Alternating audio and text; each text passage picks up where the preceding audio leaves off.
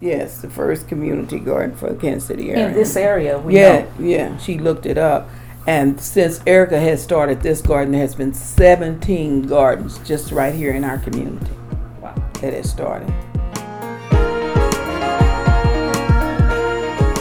Welcome to the Paris of the Plains. From Kansas City, I'm your host, Matt Hodap. Community gardens have been a source of stability for Americans since the 1800s. During the Great Depression, they provided food to the unemployed, and the Victory Garden campaign during World War II got people to help a rationed economy by growing their own fruits and vegetables. America has seen a resurgence of community gardens since the 1970s.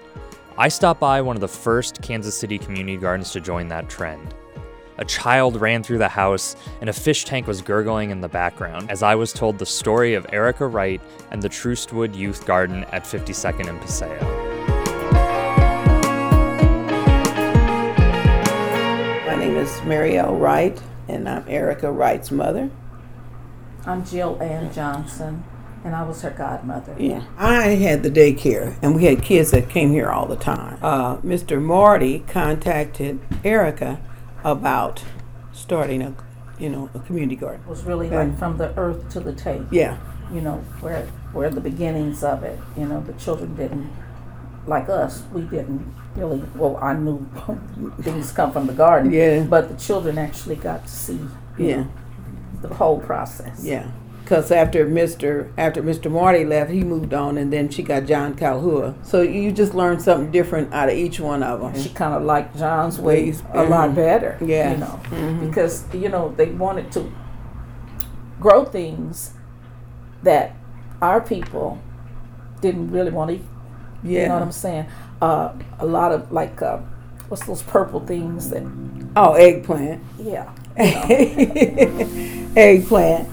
That's not us. No, but then we eat mustard greens, turnip greens, green tomatoes, so those kinds of things was what Erica wanted to grow. So she and Mr. Marty kind of locked heads with that.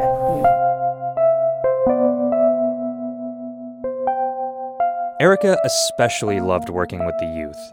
She called her garden an outdoor classroom where people could learn about sustainable urban agriculture and eating a healthy diet. It meant a lot to the residents of the Paseo area to have a place to get fresh food right in their community. And it's nice to see, where you don't have to go out of your neighborhood to find something. Yeah. And then to keep it, Erica always wanted her price below the store and not as high as some of the fancy markets like Whole Foods and all that.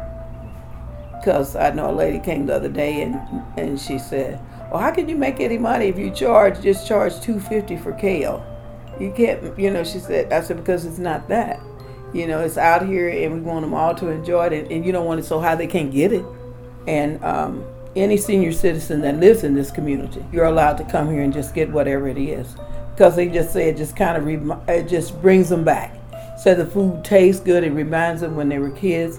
We had a man that stopped, and he had his mother with him, and she said it just looked like home. And he said, could he walk around? He just took her around and just walked her around the garden. Yeah. And then you have some troubled youths coming in at one time working in the garden. Oh, Erica did. They came from down. Yeah. And Erica had some that actually came from the jail, and they would bring them down, come to work in the garden. She worked with the community, and they would bring them down to work in the garden. Yeah. Well, a lot of them, they really still talk about it. Those that were around here at that time, because most of them have grown up, and some of the girls that actually worked the garden all have their own children now. Yeah, my daughter was here. Yeah, in the daycare and helped out with that. And, and she'll be 30 in November. Yeah. So they're the ones who were working out there and learning all about the soil. And that went on, and the process. Over the years, Erica grew what was an empty plot of land on a street corner into a thriving garden, an accomplishment all the more impressive because Erica had been wheelchair-bound since birth. She had a disease called muscular dystrophy. But Erica always felt like it was in her hips and not in her head. Yeah, because she went everywhere she had to go, went to all the grant writings and all that. She would get on her scooter and go. Yeah, so she was well known in the community. Yeah. And she also wanted the community to know what she was doing. Yeah. She would have Earth Day. Yeah, she had Earth Day. She had all kinds of things coming here, and people came in droves. Yeah, they did. I mean, it was really, really, really unusual for this area. Yeah. I mean, she had people from the library come with books. Yeah. She had people from the zoo come with animals, and they would talk about the animals and what they did and their habitat and what they ate and all of that. True. And she had horse riding. Yeah, she had the street. Face painting. Yeah. Things that these children, many, didn't experience. And everything was free. Everything was free. Yeah. And it was really, people loved it. Yeah. They came and they still ask, when are you going to do that again? It said, but see, it was all from grant writing. Right. And we don't. And nobody turned Erica down. No. Because it didn't take long for them to know her. No. And whatever she asked, who was it that put her on to meet the president? I don't know. Claire McCaskill. Yeah. Sent her a letter. Yeah, and she got a chance to meet the president. Went downtown. Yeah. And nobody could go with her. No. When she got on the bus and went herself, went early in the morning, got down there and got in line, and they made her come all the way to the front because she was on her scooter. So she got a chance to meet him. Oh, she said it was just unbelievable. And she said he patted her on the head. She couldn't. She was seated. Yeah. So she didn't really get a chance to talk to him. But he had his eye on her. Yeah, that's what she said. The reason why we know is because when they were leaving, she rolled over, when he was coming down the steps, and he reached between these people and to touch her. Yeah. So we were just so proud. Yeah. She was a godsend. Yeah. She was a godsend. Yeah. She was sharp as a tack. Yeah. She was in a wheelchair, but you would never know it. She never used that wheelchair as an excuse. No. Sadly, Erica died in 2011 at the age of 45, but her mother and godmother knew that they could continue to nurture her legacy by tending to the garden. We really kind of bombed out the first year, we just say, and then we said no. She worked so hard to get it going, get it started and all that. The least we could do is get on out there and get with it. So, but now, like I said, each year you do a little bit better. And it's not That's easy. it. It's not easy. No. They're up in the wee hours of the morning watering, especially late night. Sometimes we'd have to water after dark because it'd be too hot to water any other time.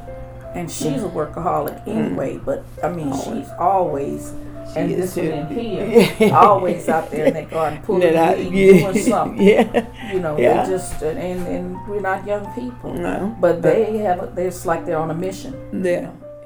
Erica's mother and godmother have continued the mission she started almost 20 years ago. Here's tape of Erica talking about her work in 2009, provided by KCUR 89.3, Kansas City's NPR membership station. They told my mother that I wouldn't live to be 10, and I thank God every day. I am 42, I'll be 43 in October. And that's healthy eating. Try it out. It makes a world of difference. My mom has a daycare, which caused us to be the only home in the neighborhood with a swing set. So our house was the kid magnet.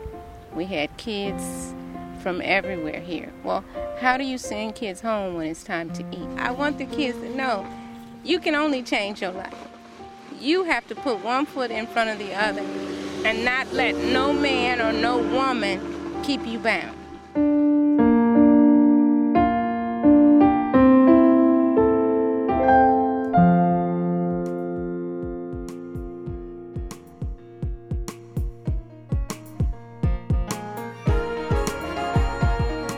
Thanks to Mary L. Wright and Jill Ann Johnson for sharing Erica's story, and thanks to KCUR 89.3 for sharing their archive tape with us. You can always listen to this story again at www.parisoftheplainspodcast.com. We just moved into a brand new studio downtown thanks to Charlotte Street Foundation and would love to have you come visit and record your story, so send us a message at the Your Story tab on our site. Also, make sure to subscribe on iTunes. All our music is original and written by composer Jamie Searle. Our digital and graphic work is done by Matthew Sullivan. We have some big plans for Halloween and are hoping to do a live performance, so stay tuned. I'm Matt Hodap. Thanks for listening.